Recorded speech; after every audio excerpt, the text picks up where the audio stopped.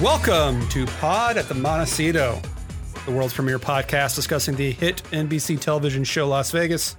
I'm one of your hosts, Judson Clark.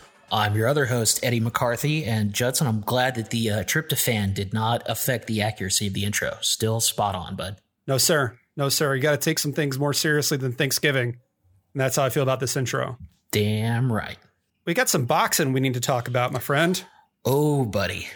There was an event last night. A spectacle, even. First of all, who knows more about boxing than us? Boxers. Okay, but who else? Boxing fans. Other than that? Boxing writers. Other than that? Nobody. Exactly. So last night we had a couple of fights. I guess there was a lot of fights, but the two that we're talking about should really be charitably described as a fight and a 16th of a fight. I think you could also describe it as carny-ass bullshit. Yeah. Yeah, although I think carnies would take offense at that. No, they would be very proud of what happened last night, I believe. So the first fight in question, we had a YouTuber taking on a former NBA player. Talk me through it. Well, you've got Nate Robinson, mostly known for being a 3-time slam dunk contest champion, which is notable given he is my height, slightly better vertical, a little more athletic, but he was making his debut against Jake Paul, who was really just an all-around piece of shit.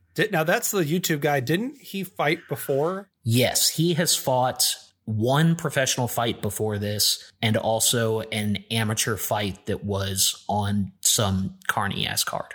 Are we putting professional in heavy scare quotes?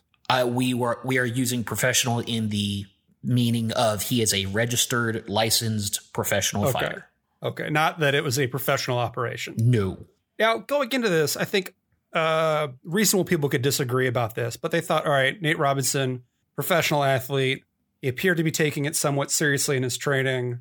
Maybe this will be a good fight. But then the second round happened. I mean, he was definitely the dog coming into this. Paul has actually fought before. Right. I think he won if it's like a minus 350 favorite. Something like that. Pretty handily favored. But yeah, he put Nate Robinson to sleep in the beginning of the second round. And when I say put to sleep, that is not just the typical, oh, he knocked him out, but then he got back up or just didn't make the count or whatever. No, dude got slept. His soul left his body for a good 45 seconds before ghost dadding back down. Yeah, he's out before he hit the mat. Yeah. And I guess you're going to be hearing this considerably further away, but you could probably still do a Twitter search for Nate Robinson and just some phenomenal memes. Yeah, the one that I saw was my favorite. It was apparently the 9-year anniversary of when he tweeted "time for a nap," which was an innocuous "I'm actually going to take a nap" tweet. There was a lot of fun had with that. I think this is the most meme-worthy knockout since Pacquiao a few years ago. And the most famous one that came out of that was Simba trying to reach for his dying father. Yep. They did a real good job with that. It was just a lot of fun was had. Now, the second fight, and this is the one I think we can only barely describe as the 16th of a fight. Return of two legends, 38 years removed from their last boxing bout. 15 for one and a mere 2 for the other. God, was it only 2 for Roy Jones? Well, Roy Jones fought a fight in 2018. Was it against a guy outside a bar?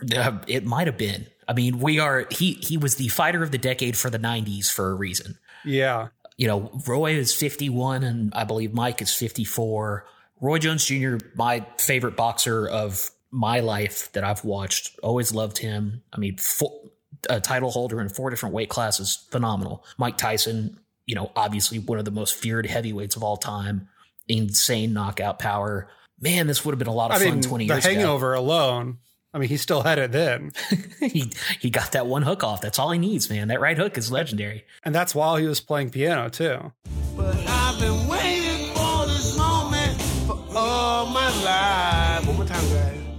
Oh, Lord. Oh, jeez. But, yeah, this was Mike. Roy Jones wanted no part of this. He was throwing what could best be described as fadeaway jabs, which, hey, if you put me in a ring with Mike Tyson, yeah, that's the only way I'm even going to pretend to throw a punch. Yeah, I'm going to go lay down in the center of the ring and be like, oh, it's over. I guess I tried. Yeah, Mike pretty much beat his ass from bell to bell. And yet when they came to the cards, which until like yesterday afternoon, there was not going to be a winner. And then they changed the rules and quickly started taking bets on it. And lo and behold, it came out a draw. Do you know what happens in a draw in boxing? Everyone who picked a side, you're going to lose your money. Now, correct me if I'm wrong. Didn't I think it was California was running this fight, right? Yes, sir. Staples Center. Didn't the California Athletic Commission take the rare step of warning people there was not going to be a winner in this fight? They did. That was originally the rule. It was denoted as hard sparring. And then sometime yesterday afternoon, they were like, fuck it. They're going to fight. It was only 2-minute rounds. It was only 8 rounds.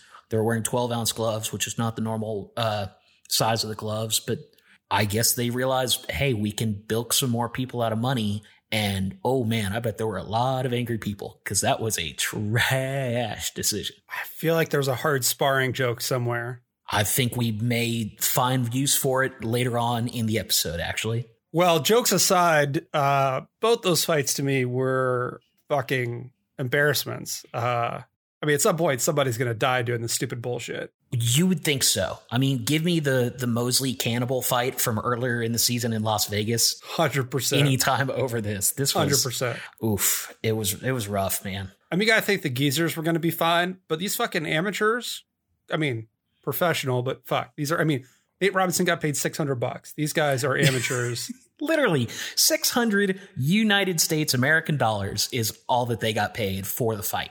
Now, yes, they probably got some points on the pay-per-view and they got endorsements, I'm sure, out the ass. But the purse was $600. Bro, you couldn't get me to just travel to the Staples Center for $600, much less fight somebody there. Just, man, what idiocy. Gotta love it. But someone's going to get themselves fucking killed. At some point, yeah, it's certainly possible. Nate Robb damn near did last night. Yeah, the nap Nate took is one that has killed people in the past. Yeah. Jake Paul has, like, he's been working on this hard. He seems to be credible. Like, he didn't look like an idiot. But yeah, you put him against a real person, like he called out Conor McGregor, which seems like a really poor choice. That's a good way to die, either in the ring or outside of it when Conor McGregor shows up at your house and kills you. Or just the crazy Irish fans that we saw the one time. Were you with me the one time we were there on a UFC Conor McGregor card? Yep. Any of those folks will fight you. They're all crazy. Well, I don't know if it was that trip or a different one, but we were talking to a cab driver who basically said he will not go within 4 properties of the fight venue. It's just like, nope, won't do it. It's a war zone. Yeah. He's like, there's drive-bys. I mean, people getting in random fights. He's like, nope, won't fucking do it. Probably smart. Well, speaking of smart, I think we've got a real clever, highbrow episode of Vegas we should get to. Are you up for it? You know I'm ready. It's season 1, episode 17. You can't take it with you. Definitely the inflection intended. Why can't you see what you're doing to me? What you're doing to me? Well, so we open with Samwise Gamgee, and it turns out he has come back from his quest for the one true ring, and he's immediately going to 7 out with some very, very CGI dice. The effects budget was not in high demand on this one. Can I take a moment to say something? Because I have a feeling I know where this episode's going to go, and I want this on the record. Yeah, hit me with it. I love Sean Astin. He is probably, as an actor, responsible for more me crying at a movie than any other actor. Was he fucking Rudy? He was Rudy. And also to note, Rudy, the actual person, fucking sucks. Fuck that guy. He's a trash person. Nobody at Notre Dame actually really knew who he was or cared what was happening. But the movie, I love the movie. I have to love the movie. I went to Notre Dame. It's perfect. Sean Astin rules. I would say the thing I like most about Sean Astin is that his name is very close to the car Aston Martin. Okay. So you are not as on board as me with Sean Astin, just generally. Rudy, notwithstanding, his other big role, fucking Samwise, I find intolerable. I just hate. Wow. Yeah, he's a whiny piece of shit that gets credit for being a loyal friend only because he tries to bail about 700 times and doesn't even have the sack to bail. Wow. That is. Feel free to at me. That is a Montecito take. Pod Our social media manager will forward all of your hate mail. Samwise Gamgee, have you been eavesdropping? I ain't been dropping no eaves, sir, honest. Oof, aloof. Let it be known that is not the podcast nor this host's opinion. That is the host of only Judson Clark. So keep that in mind. Anyway, terrible advice. Yeah, just to see as his at acting. How Nessa is drawn you. over by the commotion, discovers the guy doesn't have the money to play at the $10 table. He's brandishing around a sweaty $1 bill as he's just ripping into this old guy next to him who he accuses him of being a cooler, trying to flirt with this woman who, as soon as she sees the single, why is she even still talking to him? Like, what? She is just very, very patient and friendly, I guess. And Nessa bounces him. Meanwhile, Sam is recruiting Mike to keep a lookout for this new whale of hers, this fund manager that she's luring into gambling. This seems like a really dumb gamble on the part of Sam, no? Yeah, I would think that you want to get, gamblers to be your clientele as a casino host. Yeah, so we'll later see this guy. He's probably in his late 40s, early 50s, somewhere in there. If this guy's in his late 20s as a hedge fund manager, maybe he just hasn't been exposed to it, what have you. I don't know. But anyway, all these guys are a stone's throw from Atlantic City. So if they want to gamble, they're going to gamble. But how's this guy gotten 2-3 decades into his adult life not gambling and be like, oh, you know what? Fuck it. I'm going to be a 7-figure whale and justify this level of spend from Sam. It seems like a poor choice by young Miss Marquez. It's a bold strategy, Cotton. Let's see if it pays off for him. Well, not too young, as Jonathan Tam would remind you. Heyo. Sam gets flagged down by a couple of people that she clearly knows and hates, like me. Can't stand them. It is Stan and Helen Pataska from Waukegan, Illinois. Or as they would say, Chicago, if they were in the real world. Helen, played by the obviously now famous Jane Lynch. Love Jane Lynch. Yeah, way better than Sean Astin. Stan, played by Tim Bagley, who I recognized from stuff, but I had to look him up. He's got that familiar B-list face to him. He is definitely that guy. He has been in, 1 or 2 episodes of a few shows that I have watched and a whole lot of shows that I have not watched and or heard of. My boy Tim works for a living. Fuck. And this guy is auditioning too. Like, he's not just giving quote and showing up at the top of the call sheet. He is cashing 12-cent royalty checks all day long. My guy Bags is grinding on his leather ass, and I respect it. However, these doofy fucks, we're on record as saying we did not need any more upper Midwest straw men to poke fun of and humiliate. But we got them again. Yeah. And these guys are coupon fiends. So first of all, I'll speak for myself. Everyone who knows me knows this is true about me. It is so embarrassing to use a coupon, much less 100 coupons.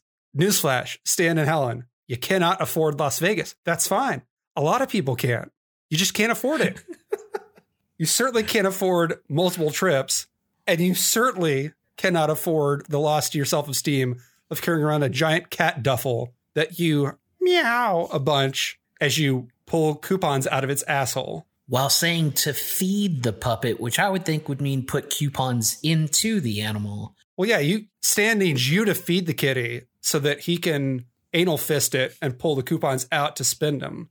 Obviously, he doesn't want you taking coupons from the kitty. He wants you giving coupons to the kitty. I guess I never understood why he was asking Sam, which in just a real episode full of bad choices for Sam, why is she talking to these people? Why does she have a relationship with them? They don't gamble. Just get them the fuck out of your life. We saw a few episodes. She's dropped a dude on his head who was a legit gambler who just wasn't gambling enough. These guys will later bet 5 to win 40.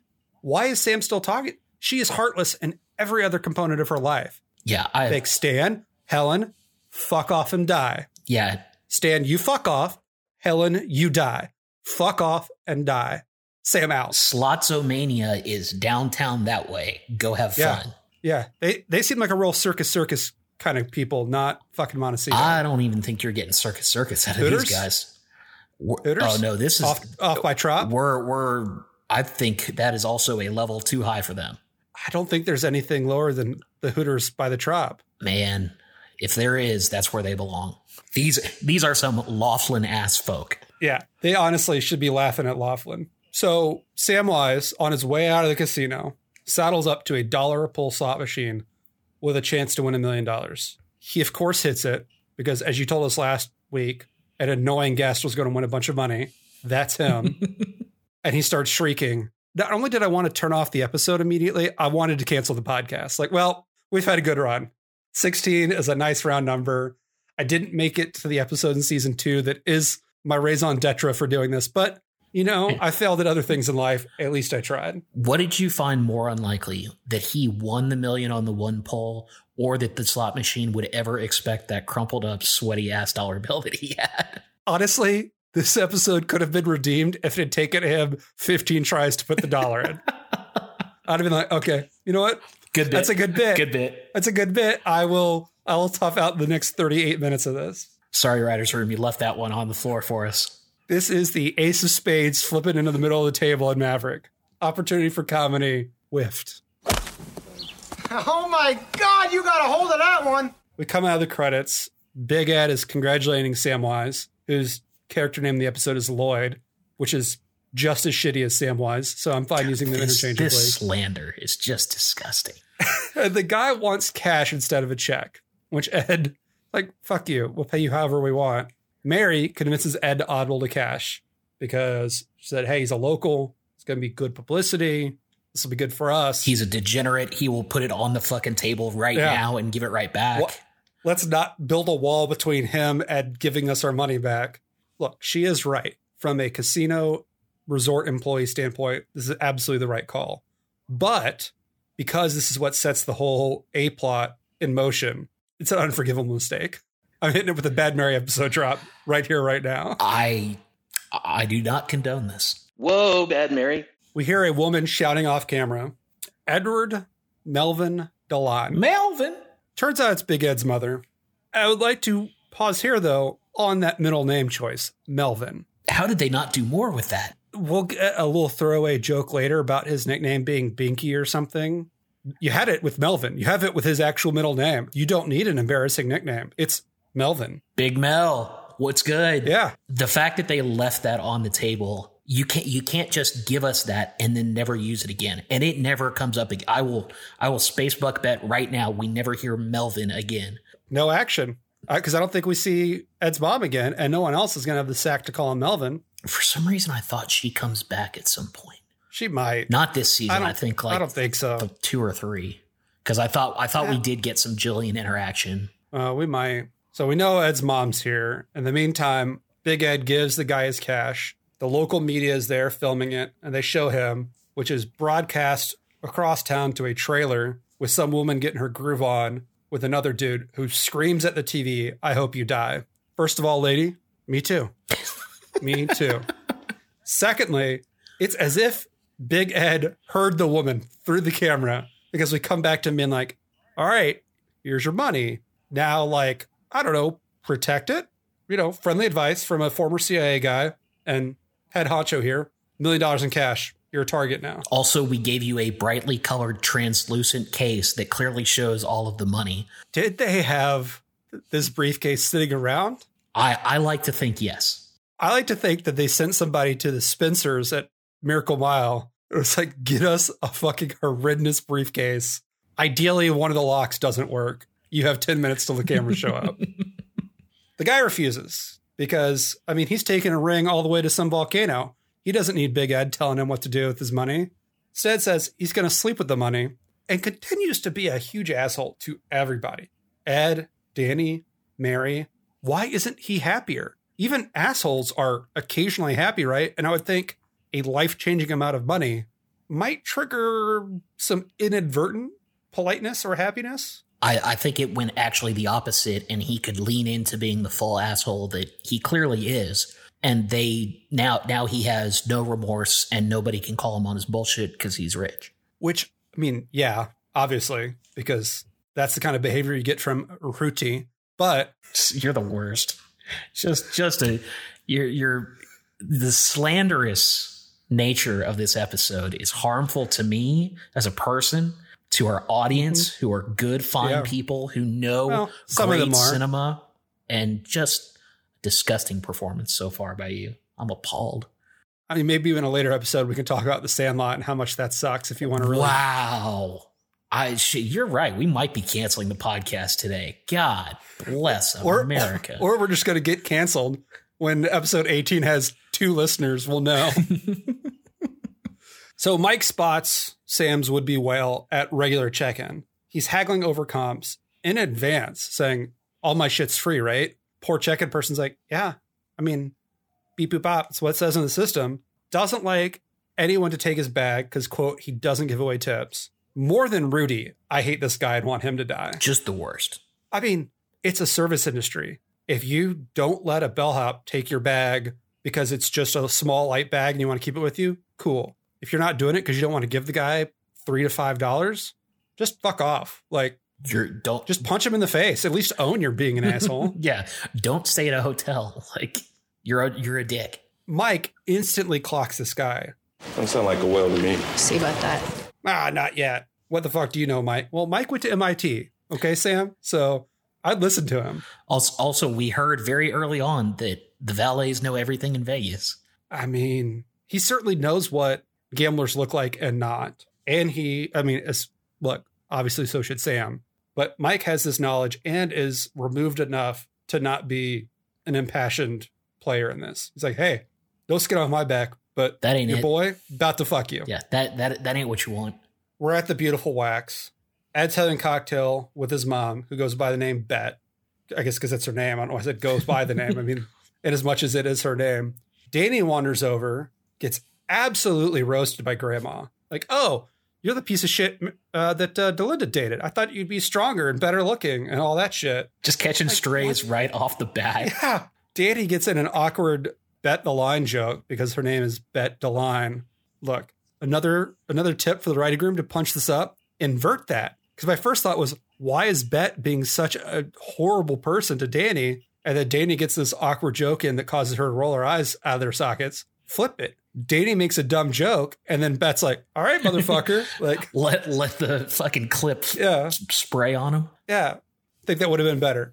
As it is, Delinda comes over, and it turns out that she knew Bet was coming to town. Jillian knew, because it turns out she bailed to Budapest to get some shopping in. Won't even be in the same country as her mother-in-law. I like how Delinda made it very clear in front of her grandmother. Yeah, like 5 minutes after I got off the phone with you and you told me you were coming, my mom was like, oh, I got to leave the country. Bye. Yeah, I'm going to a place that takes 2 connections to get there from here. See ya. How is Ed the last one to know this? Even Delinda is like, well, you have people everywhere. Thought you'd know, motherfucker. Yeah, especially there is a fairly clear, I don't want to say disdain, but he is not happy his mom is here. You would think he would have a bolo out at all times of, if you see this woman, please alert me immediately. Yeah, like TSA at the airport. Like, detain her, please. Give her that real good treatment. Yeah.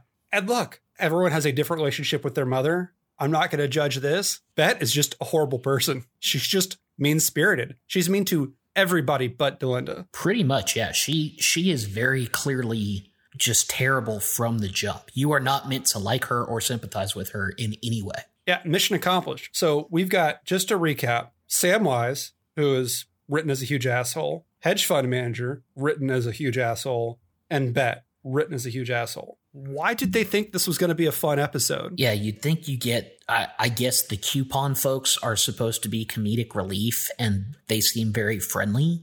Yeah, they're not assholes, they're just annoying. Right. But yeah, you'd think you'd throw one likable person in there. Actually, I'd take that back. Later on, they're going to be kind of assholes because of their coupon shenanigans. So I'm going to say 5 for 5. The non-core members of this plot are all shitheads. And we've even gotten into the Lloyd's wife and his accomplice also assholes. I mean, it's a clean sweep, my man. There's nobody here worth rooting for. No, yeah, everyone is bad. So Ed tries to offload his mom into the hotel. Like, hey, wouldn't you be more comfortable in a suite? She says, fuck that. I'm staying in your guest bedroom. Cool. He's obviously not thrilled. We go up. We see Lloyd. He's being shown his new suite. Still continue to be a real piece of shit. But I've got a question. Yes, sir. He starts calling Danny Charlie. He does? Why? There is never any reason given aside from he is just getting the name wrong and continues to do it even when told what the real name is, like a dick. I do not think there is a Charlie Don't Surf reference here, although it's close, but I don't think there's anything special to it. Okay. Well, it's just another dumb plot beat. Danny, nay Charlie, is begging Lloyd to take this security shit seriously. It's like, man, you were just on camera. Everyone knows you got the money. Like, come on, let's be smart about this. He's not going to do it. Meanwhile, what he is going to do is start to take a shit in the suite's bathroom with the door open. Mary, even though this is a bad Mary episode because of the original sin, it's like, okay, well, I'm going to leave. Danny hangs out for a few minutes. Like, a dude's dropping a shit, you leave. Yeah. It's just, bye. I'll be right outside if you need me, or my card's on the table. Yeah, you were told to watch the room. It did not mean you had to stay inside the room, especially while this dude's dropping a deuce. Eventually, he steps out. He takes a call from Ed when Lloyd comes busting out of his suite. He's got pain in his left arm. Obviously, it's a heart attack, and he's getting hauled off in an ambulance. Don't worry, Danny says as they load Samwise into the ambulance. We've already locked your room down. Your money's safe. Really? Really, writer's room? Okay. Well, you also have Lloyd, as he's being carted out, screaming, my money, don't let them touch my money. And I wonder if the first time you saw this episode, is it possible you thought, gee, I think something might happen to his money? Something did pop up in the old brainosphere for me, yes. Yeah. We get a brief interstitial scene of the coupon fucks betting their 5 to win 40, while Nessa looks on in a mixture of amusement and befuddlement. Like, there's sort of a, I respect the hustle, but also, how is it that this can exist in my casino? Yeah, why is this a thing, and how have I never seen it before? We get them real quick, then we pop over to my Memorial Hospital to learn that Lloyd has died at the hospital. Bum, bum, bum. I'm sure you were just broken up about it. It's why I spent the money to name the hospital after myself, just because they killed Lloyd there. Spoiler alert, I want my money back. Yeah, you fucked up on that one, bud. Should have waited for at least 30 more minutes before I wrote that check. Poorly done. You chose poorly.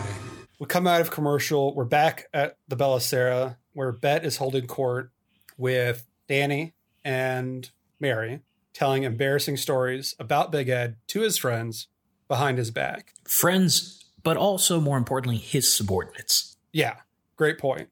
After talking about him and talking shit about him, she's surprised to learn that it pisses him off. How could this be? You don't like it when I drag out embarrassing stories of your childhood, Ed, in front of your subordinates. Most people love when that happens. Yeah. Ask any child ever. This is a thing they really enjoy. Meanwhile, the woman from the trailer park shows up and is accosting Ed, asking about Samwise, which I actually love. Excuse me. Are you Mr. DeLine? Yeah. Yeah, well, I'm looking for Lloyd Campbell, Yeah. the $1 million winner. Yeah. I'm his wife. Guess we're going to need to dig a little deeper in that then, lady. Drag her out to security, break the news that he's dead of a heart attack. Gotta say, this lady, pretty nonplussed. All she cares about is, where's my scratch? Yeah, this is not a loving and doting wife. Do we ever get her name? We do. It is Tammy. And would you like a fun fact? I'd love a fun fact. The actress who plays Tammy is named Nikki A. Cox. A-Y-C-O-X. Which I bet was a lot of fun on set with Nikki Cox. Huh.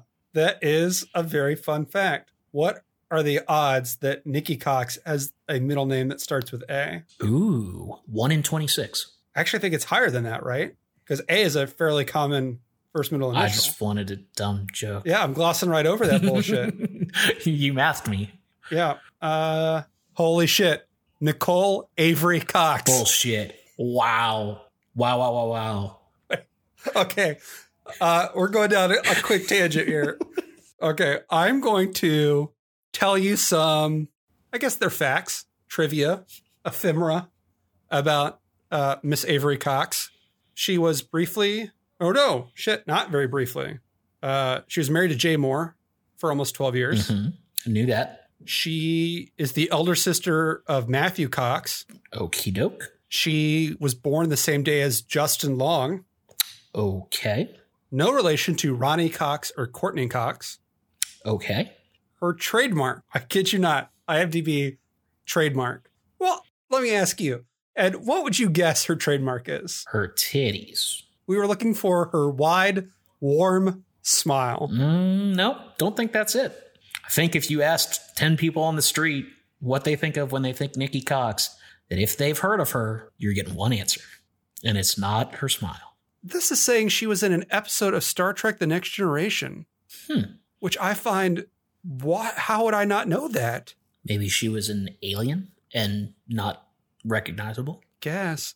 It's actually not even in her IMDb. That can't be. Oh, no, here she is. Oh, shit. That's who she was? Fuck, all right. Well, there's a weird episode of Next Generation where Data is pen pals with this little girl, and that's who she was. Huh. But she is pretty heavily made up in alien accoutrement. Anyway, so that's been our little Nikki Cox rabbit hole. But yeah, Nikki A. Cox and Nikki A. Cox. Bet there was a lot of fun on set with that. Yeah. I wonder if the actress playing Tammy tried to cash the actress playing Mary's check and be like, oh, sorry, common mistake. Yoink. I'm here for the check for Nikki A. Cox, please. Yeah. Thank you. So all that Tammy cares about is where the money is. They escort her up to Lloyd's room, where she finds the aforementioned translucent briefcase completely empty and just starts wailing on Danny for reasons, which will be a recurring sentence with a question mark at the end I'm going to have throughout the rest of this episode, because a lot of things here just get done for reasons. Yeah, no, that's she did a crime. She did a hit. It was not nice. She did a few hits. Yeah, she was swinging wild. She made more contact than Nate Robinson did last night. That's for sure. Got him. Roasted. Also, this is the hand that's potentially going to feed her. I wouldn't be biting it so aggressively. Yeah, especially all these claims for her money.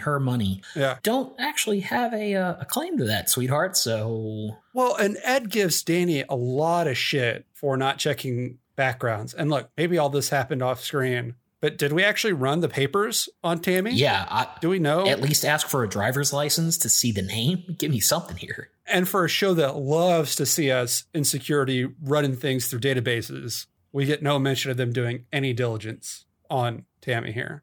Everyone in this place is bad at their jobs. Except Mitch.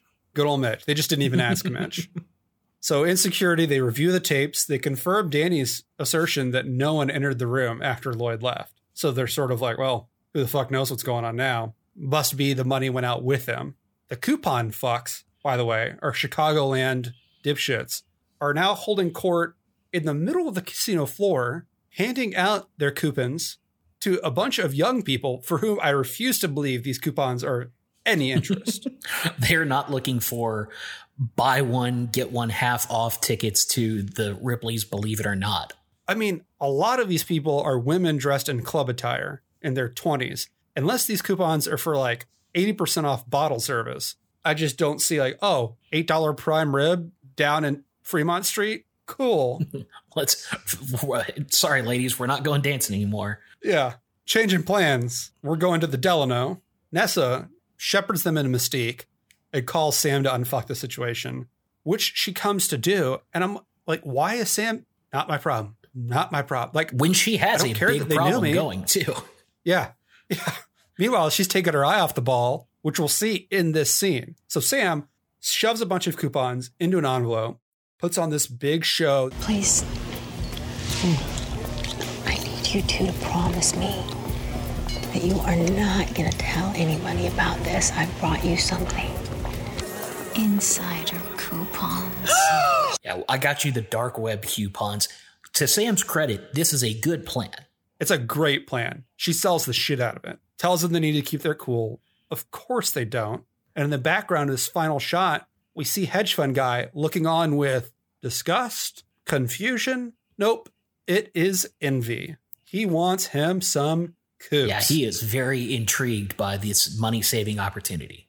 Up in Lloyd's suite, wifey is sucking down on some Chris, which presumably they brought to her for free, because otherwise she's got no money. So why is she spending money on what is a retail $300 bottle of Champs? Room service is $1,500. Yeah, they comped the suite to Lloyd in exchange for some interviews and free PR. So I guess the suite still comped for the day. She's calling Mary a whore, which I don't really know why.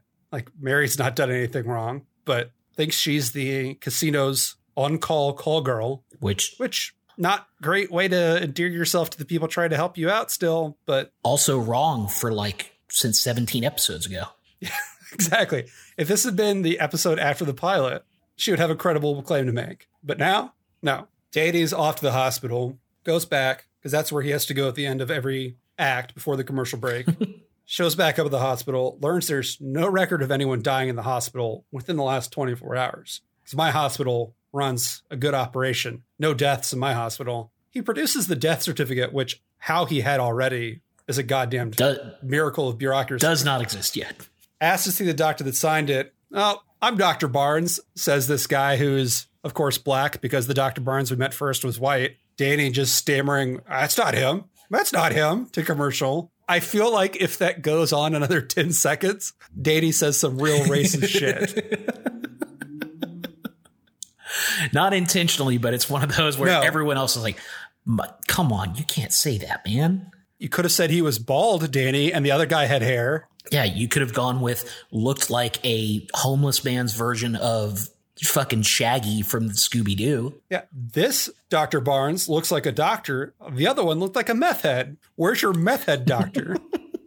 Back in the hotel, Sam and Danny are going back to Lloyd's suite. Why is Sam there? I don't know. I have no idea why Sam is involved at this point. So later on, Sam and Danny are going to be walking down the hallway to another room. I almost feel like somehow Sam accidentally got put on the call sheet. And they're like, well, let's just throw her in the scene, I guess. You're here, might as well. Yeah, we got Vanessa. I guess throw her in the scene. That makes as much sense as anything. So they go to tell Tammy, hey, we're sorry. Turns out your husband that we thought was dead isn't dead. She's painting her nails. Can't really be bothered by this development. But does allow us how that the doctor that they encountered was actually probably Lloyd's old gaming buddy, who goes by the name of Doc. And, oh yeah, they both work at that hospital. Doc as an orderly, Lloyd as a janitor. So they would know, how to play the game. Danny's going to have a habit of taking people places that he shouldn't. Yeah, that's fair. And this is the start of that. Well, I guess you could argue that he took Sam to the suite for no reason. So this is the second instance of it. Just this episode. We've seen it happen many times. Oh, yeah. I'm saying just this episode, Danny is addicted to dragging people places they shouldn't be. And he's going to go to Doc's motel apartment thing with the wife. We find Lloyd there. Lloyd and the wife are going to throw some light punches at each other. We have the big confrontation. Lloyd faked his death, didn't want to give the old ball and chain half. Who can blame him? Then everyone realizes, oh, damn, I think Doc split with the money and left Lloyd a suitcase of generic Viagra in its place. There was a whole lot of boner pills in that suitcase. A whole lot. And look, they're obviously packaged like samples so that they weren't costing Doc any money. But this is not too far from our question a few episodes ago about how do you get that much paper cut money banded on such short notice. He has been, that's a lot of samples. He has been stealing boxes and boxes of this for months. Yeah. This is 2 pallets of sample Viagra that he shoved in his suitcase. We're coming out of the opera where Delinda, Bet, and Ed have gone. We get some more fractious relationship between Ed and Bet, but I'd like to focus on some TV trivia here for you. Okay. So that building that they were coming out of, the purported opera building, is actually the Los Angeles Center Studios, where a whole bunch of shit is filmed and is also used as the exterior for a lot of things. It did seem to be a familiar building. It was the FBI building in numbers for its entire run. Anytime you had an exterior shot, it was there. Okay. It was the site of the Santos campaign office building in the West Wing. And it was in Mad Men, a whole bunch. There you go. Yeah. Those spokes sticking out are pretty iconic. I was going to say, when they were coming out of that, I was like, I've definitely seen this before, but I didn't really put any of those together. One of the few filming locations that is actually in downtown LA proper. Huh. Yeah. So anyway, they're done with the opera. Bet wants to get fucked up on some sherry or brandy or something. And Dylan is like, yeah, girl, I got you. By the way, Ed, Dad, take a cab. You can't come in the limo with us. I've got questions. So Ed's going to tell Mike, because it turns out Mike's been driving them around in the limo, to let him know where they go. Why is Mike driving them around in the limo? Well, we know that members of the Montecito staff had been enlisted to help make this a nice time for Bet, part so she would have a good time. Ed obviously trying to, he's not thrilled she's there, but really trying to make sure she has a good time. You know, as they're coming out of the opera, says, are you having fun? Did you enjoy that? And gets completely no-sold, just doesn't even get a response, which, Bet, you're the worst. But, you know, Sam and Mary hooked him up with all these tickets. Mike, I think, is doing his part to drive him around in the limo. Everyone's pitching in. I feel like a comparable part would have been Mike setting them up with a really good limo driver, not him being the one that does it. Completely agree. At this point, I'm convinced Mike will do anything that keeps him from actually parking cars. Yeah, he just... Like, that is his only goal in life. He just wants to be around. But I feel like this is a pretty demeaning favor to be doing, because he's not just driving them around. He's opening and closing doors. Like, Mike is in a service role here. However, the wildest thing about this, we will later find out that Delinda has taken Bet back to Club Mystique. Delinda knew that. Delinda knew where they were going, knew that her father would want to go back to the casino, which is where they were going, and still told him, fuck you, get a cab. Yeah, very easily they could have split ways once they got to the Montecito. Yeah. And like, even if Delinda wanted to keep up this farce, be like, all right, Dad, we'll drop you off at the employee entrance or the West Valet, and then Mike drives around to the main valet or something. Yeah. Like, this was just a dick move by Delinda, which, hey, it runs in the family, I guess. Danny fills Ed in on the Lloyd Doc situation. And Ed, in a rare bright moment for the entire episode, says, great, done and dusted. We fixed the problem. Roll credits. Danny keeps talking, and every time Ed's like, don't care. Not our problem. Yeah. Don't give a shit. Vaya con Dios. But Danny, foolish Danny, says, well, you know, at one point Ed says, I don't care about these idiots. Why would we? And Danny goes, well, they're locals. They're our idiots. And to Ed's credit, he at least says, all right, you want to help some more fucking locals? Knock yourself out. Come back to work when you finish. You're taking PTO on this one. Yeah, I'm actually surprised he didn't say, Ed, you're going to be taking time off for this bullshit to run this down. So Ed, if only he'd said, no, I'm the boss, cut these guys loose, could have saved the episode. Doesn't. Danny wants to stay involved. Of course he does. World turns on. We get a throwaway line that Sam's big whale has been circling the tables, but not actually gambling, as Dan walks to the room, barges into Lloyd's suite, thinking they're fighting. No, apparently he said, well, I've got a bag full of boner pills. Might as well pop a couple dozen. They're doing some very loud and uncomfortable sounding boning. It does not sound like it is pleasurable for anybody. Like, and this isn't to me like one of those things where they're like trying to like throw you off the scent, but really in retrospect, obviously they were boning. At this point, we've seen the episode multiple times. We know where this is going. They're painful words. Like, this is like, ow, what are you doing? Is some exact quote. It's like, Jesus Christ, Lloyd. Like, was she doing pull-ups off it? Like, what the fuck? Like he's never actually had a hard-on before, so he didn't know what would happen. Who knows, man? Maybe that's why she keeps cheating on him. Maybe. So Danny's up there trying to find out where the fucking Doc is. And they really don't seem to give a shit about helping him out. I want him to be like, motherfuckers, I'm looking for your money. Why does this have to be like a tooth extraction? Help me out here. You would think they would be a little more intrigued and interested in this. No. I guess Rudy's too busy thinking about how many people dropped their jerseys off for him to play in a game. Can't be bothered to fucking pay attention to his money. The problem is he's had his first erection ever and all the blood has rushed out of his head and he's never had to think with a boner before.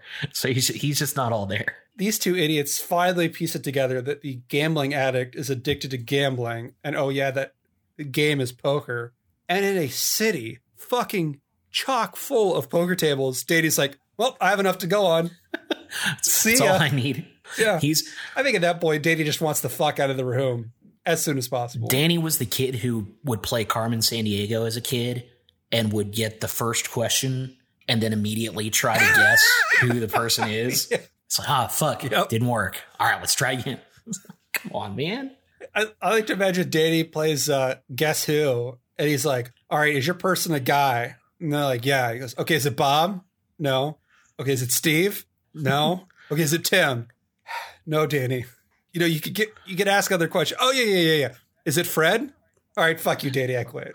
It was, in fact, Fred, though. Well, yeah, that's why they made a big show of quitting. We come back to security.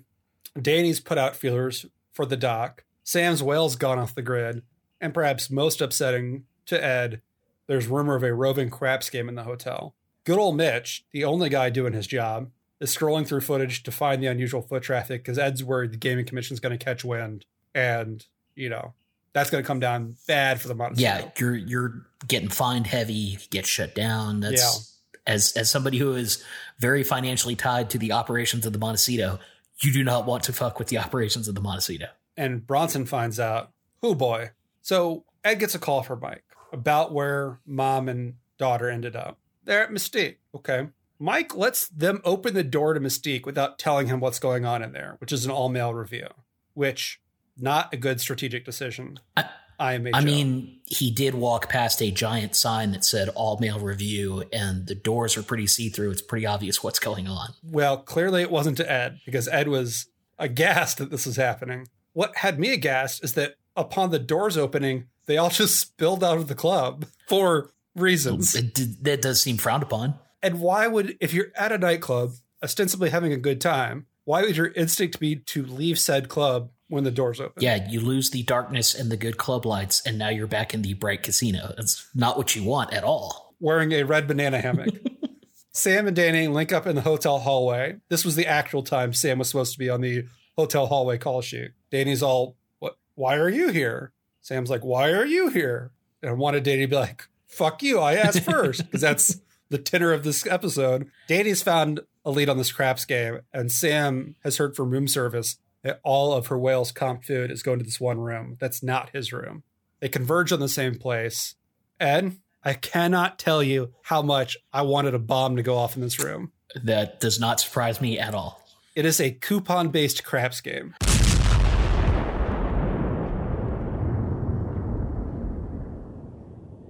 I feel like if this happened in real life and we were walking down the hall we had just checked in, we're all excited, we're getting ready to hit the floor. If we walked by and the door was open the way it was and you saw something like this happening, you're going in and starting a fight. Like you personally would just see red and start throwing punches. Okay, I think there's a 60% chance of that.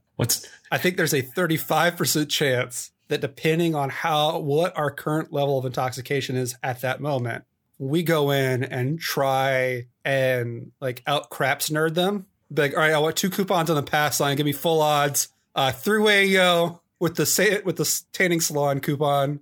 Like there's maybe 1% that happens. There's no way that we would waste our time not playing for actual money for shitty coupons. I actually think what we do is we go in, swipe their food and drink. Yeah, we steal a beer, hit the road. Yeah. How do you think, was somebody banking this? Was the kitty the bank of this illicit coupon craps game? It's at one point, I think that Jane Lynch says everyone's a winner. It sounds like you just roll dice and you get a coupon. There's idiocy going. Well, in which case I have to take some umbrage because that sounds like everyone's a fucking loser. 1,000%. There's no winning in coupon craps. They often say that. So Danny puts an end to this. Sam pulls Walt aside, talking about like, hey, you like this? Let's get you down to the floor. You're going to love real gambling. Nah, I'm not much of a gambler, he says. Sam, who has been around investors, I would think, all the time. Yeah. In her role as a casino host, equates running a hedge fund to casino gaming. How did she miss so badly? Yeah, it's A, that's kind of the exact opposite. And B, I mean, it was very clear from the jump that this was not your guy. You mentioned, how would this guy have gotten to the age he is in that profession and not already been locked up if he was going to gamble? This was, you're flying him out on the jet. That's a just terrible, terrible call by Sam. Well, and, she's insulting the guy because obviously he doesn't think this way. How does Ed not let her go at this point? We've talked a lot about like how her P&L has to absorb her comps. Probably there's some component of that. But I mean, this is just an unmitigated disaster. And the jet's going to be, best case, he came from San Francisco where there's big investors. Probably more likely came from New York, maybe Chicago, maybe Denver. At minimum, out and back 2 hours each way on the jet. We're looking at a minimum $40,000 of hard dollars. Not like, well, the suite wasn't being used anyway. Right. Yeah, no, the fuel ain't free. Yeah. We got Jet A pilots, wear and tear on the bird. Like, Sam, pay up. That's going to be a big chunk of her annual take home. Just right out the door. You're taking the next couple of these on the house. Ed calls Danny to tell him they just found Doc at a downtown card room named Doc Hollidays, because that's just the kind of episode this is. I mean, we're just, at this point, we're dick deep and terrible, so let's just embrace it. Did it at least make you feel better that Danny made the obvious joke and Ed goes, no, he's just a fucking moron? Yes, it would have made me better if you'd said, and so are you, dipshit Danny. I'm your huckleberry. That's just my game. Because Danny, again, addicted to dragging people places they shouldn't be, takes Lloyd and Tammy to go confront Doc for reasons. So this one, I think, actually does make sense because, as was made very clear, it's not Danny's money. It's not Danny's job. He is reuniting them with their money. Go figure it out, you idiots. I could see the logic on this one. So here's why I can't. Because what Doc has done is still a crime. Sure. Yeah, it's not Danny's money, but it's still a crime. And Danny, who is a security and surveillance professional in the same way that these YouTube boxers are professionals, is going to go into another casino and bring fuel for a fight. Like, that's just really poor showing from Danny to go into this card room and start shit. Severe lack of etiquette. Like, he need to go to them and be like, hey, Billy, we played baseball together. Did you hear about Candy? Anyway, here's the situation. I need your guys in giant collars to move in, get this guy into a back room. I'll bring in my people. We handle it off the floor. Instead, Tammy goes fucking Tanya Harding on him and like basically spear tackles him. But I can't believe I skipped over this. We see that Doc, in addition to being a terrible poker player, which we knew, is leaving the suitcase of cash just sitting on the floor. Just right next to him for him to reach in and keep buying in. We know he's already in for 3. He's now on his 4th buy-in. Just getting cleaned out. Were you on the trip with me when at the last playing in the high limit room at Cosmo with the Saudi prince? I was not, sadly, but this sounds like a good time. Well, the punchline is he never called himself a Saudi prince, but he flew to Vegas in his own F-15. Okay. Yeah. Safe bet. And he had a legal folder, like, with the brass brads, that fold down, full of cash that he would walk around with and often leave on a chair and move to another table in the room. And a pit boss would have to like see it, grab it, scurry over and be like, my friend, you've left your cash in this envelope just sitting on a chair. And at one point we are at, I think, a roulette table or something. This is all within like not the Talon Club, but just like the main high limit room at Cosmo. And at one point I think we're at roulette because we were standing and you can't put things on the table. And so he asks me to hold the envelope for him while he gets out more money from said envelope. Ed, I think this was like $300,000 or $400,000 in this envelope. Were you like, can I get a little shipping and handling for your boy here? Did I mention the part where I think he was Saudi royalty? Ed flew there in his fighter jet. Touche. Yeah. So no, I did exactly as asked. Nice as hell. Could not have been nicer. This was like day 6 that he'd been there. He'd been up for 36 hours wearing a full white linen suit, white shirt. I would guess $500,000 worth of jewelry, and similarly just leave his money wherever it was, just content in the knowledge that it would be safe. That's a charmed life. Yeah. I mean, it has its puts and takes, sure. I guess. So one other thing I skipped over before the wife bull rushes Doc, and we learn that the wife has fucked Doc also. Rudy pokes Danny with his boner. Yeah, that was unnecessary. You still want to go to bat for your boy, Sean Astin here? Look, he was told to play a just degenerate, complete shitheel of a person, and I feel he did it with aplomb. Man is a good actor. This is on the writers, not on Sean Astin. He performed the task he was paid to do fully and completely. God, I hate this episode. Spoilers for the end of the episode. Come on, Judd. Back at security, we learn that the happy couple is back in the suite until, whoops, the wife is fleeing the property with the cash stuffed up her shirt. Danny intervenes, gets her back to the room where we find she had tied up Rudy to a chair naked, and he had no idea that she had split. Yeah, he thought she was going to get ice cream. Yeah, this was part of a sex game. She opens the balcony window, threatening to jump, and then hands down the best part of the episode. Danny goes, great, Please do it, please. I had typed in my notes initially that Danny calls her bluff. I don't think that's what it is. I think Danny genuinely hopes she throws herself off the balcony. He had finally reached his limit, and he was done with these people, and he was more than happy for her to just take a leap. Yeah, just great, end it. She obviously wasn't going to jump, but she does leave Chekhov's window open. Danny brokers a deal between between Lloyd and Tammy after she's dumped the loose cash on the bed. They're going to split it, each go their own way after that. Who cares? But they'll each have half the money. When Doc busts in the suite, somehow getting in through a locked hotel door and creating a wind tunnel that blows all the cash out the window and onto the strip. Would have been real easy to just, close the door. Yeah. Instead of acting like they're in this air phone booth trying to catch money in a carnival in a game. 1980s game show. Yeah. Close the door, close the window. I mean, you're going to lose some of it, but not all of it. Not as much as Doc just lost at the table. Right. So the episode's denouement. It's the next morning. Ed's reading the paper up in security, where the press thinks this is a PR stunt by the hotel. We're going to dig more into this later. Don't you worry. Ed gets called down by Bet, who wants to introduce him to Guillermo, quote, her lover, who doesn't speak much English, but is the manager of the all-male review at the Mystique that Ed somehow doesn't know. The general manager of the whole resort.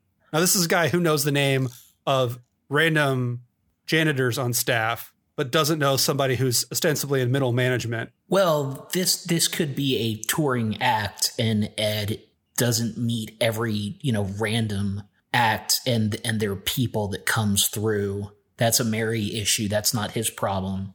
I didn't balk at Ed not knowing who he was. Okay. I will reluctantly concede this point, but I do find it still bizarre. Fair.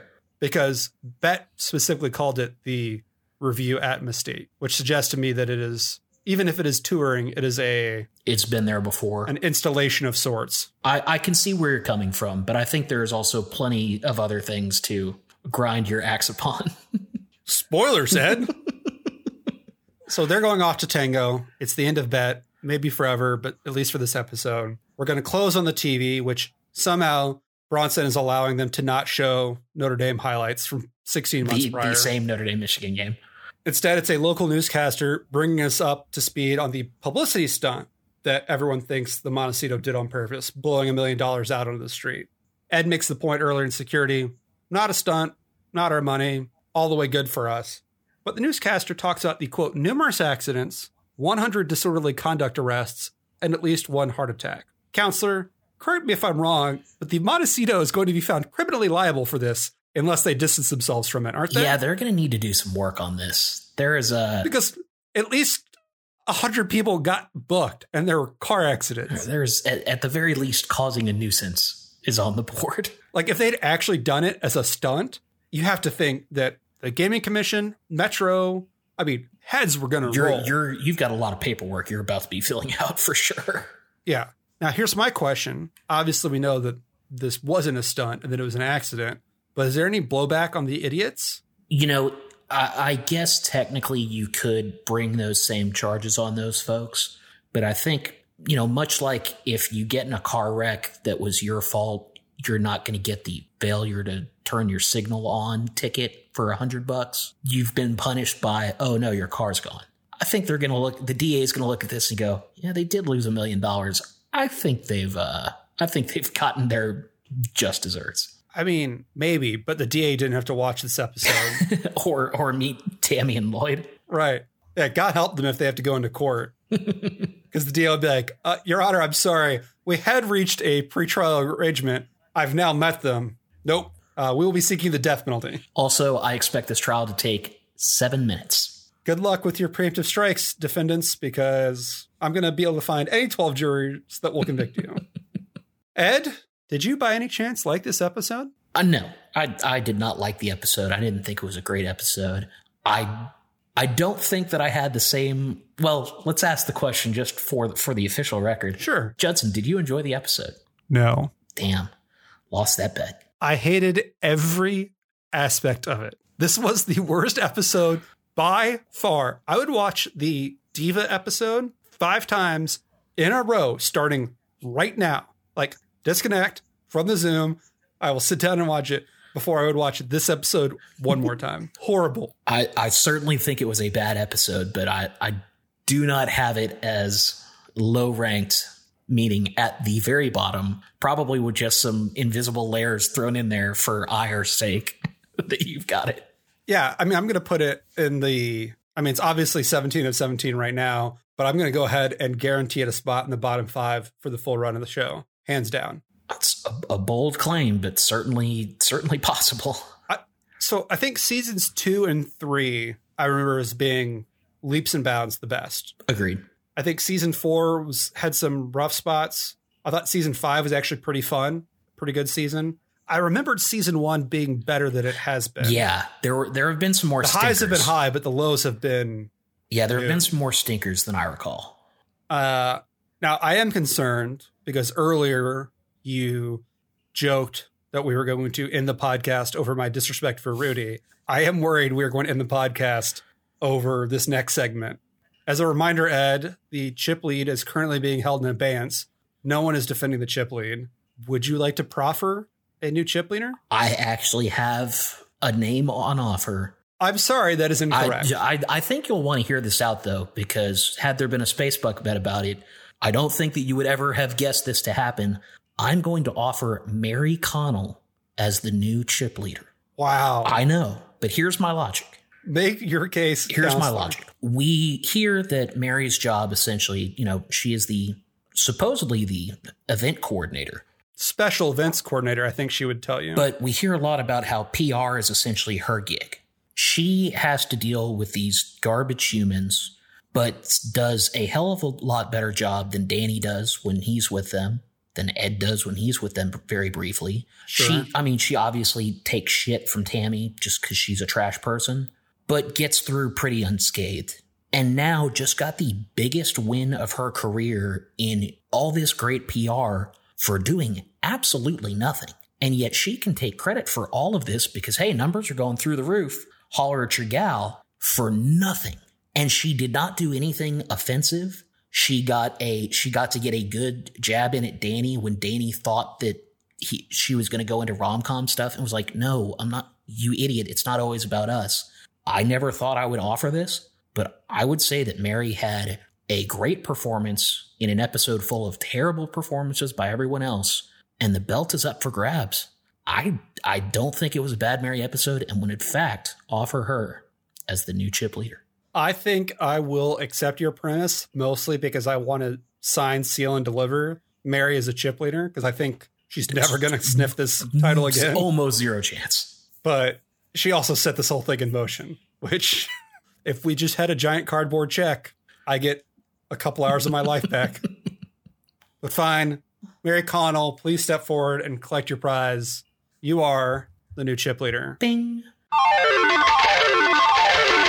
I would like to throw out a special mention to Samantha Jane Marquez, who's had back-to-back stinkers. I mean, fucking cartoon stink line, horrible episodes. She is digging into the bag next to her like the idiot Doc, just throwing money back on the table.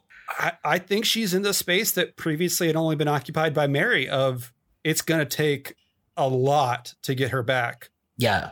She's got a lot of work to do, especially, we gave credit solely to Vanessa Marcil for the Blackout episode. Right. Sam didn't cash those. So yeah, Sam's struggling right now. And I think we will find some great Sam episodes in the future, but it's going to take 1, maybe 2, grade A episodes to get her back in the running for chip. Yeah. Ed and Danny are way ahead. Nessa hasn't really done anything offensive which has been fine. She's just riding level. Yeah. She's buying the occasional blinds, otherwise just folding real tight. Like, okay, waiting for her move. Yeah, Sam's. Which I'm afraid won't ever come, but at least she won't bounce out like a chump that Mary and now Sam is. Yeah, she got her best episode of the season already early on, so don't see much coming from Nessa, but she's doing all right.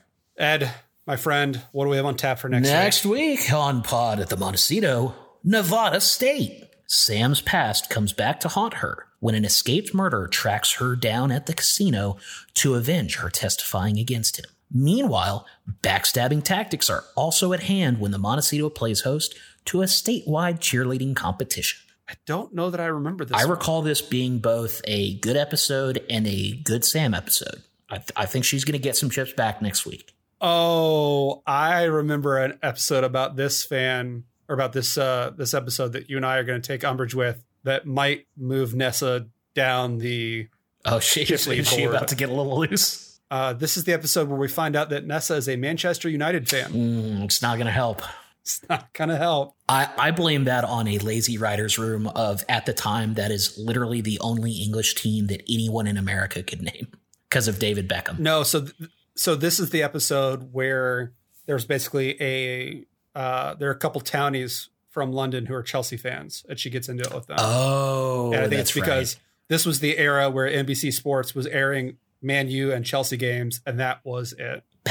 All the way back in 2004? Yeah. I think we were still early for that, but it's possible. Well, maybe. I just know that NBC leaned heavily into those two teams for a while. Still fairly heavy. It had to be in college because you went off to college hating soccer and came back from college liking it. Yeah, but that wasn't till like 2006 when the Road to the World Cup game came out and I learned about Didier Drogba and we played 1 billion hours of it that summer. As Azerbaijan? As Ivory Coast, baby. 1,000% elephants. Ed, do you have any advice for our loyal listeners? Kids, if you happen to have a job that requires you to find people who gamble for your well-being, don't send them a private jet unless you know that they actually gamble. In a rare moment, I think that's great advice, but in a rare moment, may I also proffer some of my own? Please. Friends, if you're given $1 million in cash in a translucent briefcase, make your first job to be buy a different briefcase. Now, I think that is good advice for the most part, but think if they had kept the money in the translucent briefcase the whole time, Doc doesn't make the switch to boner pills and the money doesn't get stolen by him. Or if it does, it's just made very obvious much earlier. That actually have been a funny bit. Like, he shakes the briefcase. They pick it up from under the bed and it's like, wait a minute, that doesn't look like money. All right, sir. Well, thank you for helping me get through this episode. I had fun talking about it with you, if not watching it. Hey, look at it this way. It can only go up from here for you. Rudy. I know you were going through a lot with this episode, so I've tried to put past the horrific things you have said this episode. Rudy. Thank you to everyone who keeps listening. Feel free to write it and let us know why. Especially after this one. Thank you to everyone who continues to not sue us or serve us with cease and desist notices. Yeah, big ups on that. And yeah, thank you. I guess in the spirit of Thanksgiving, thanks for, I'm thankful that everyone I know at least has been staying healthy and safe. And I hope everyone continues to do the same as we get through these next few terrible months. Agreed. Rest in peace, Nate Robinson. Yeah. Yikes. I bet he wished he got the vid. That would have been way better. Way less embarrassing, at least. Yeah. He should have just lied and said he had it. Oh, damn. I think I got the Rona. I'm going to have to bow out of this. Jake Paul doesn't seem like he washes his hands enough. It's very possible that he caught it on a jab in the first round. Oh, the literal insult to injury. All right. Well, I've been Judd. He's been Ed. And this, as you may have guessed, has been Pod at the Montecito. Deuces. Will cries when he watches the movie Rudy. No, I don't. Cries like an onion. Onions make you cry. They don't themselves experience emotion.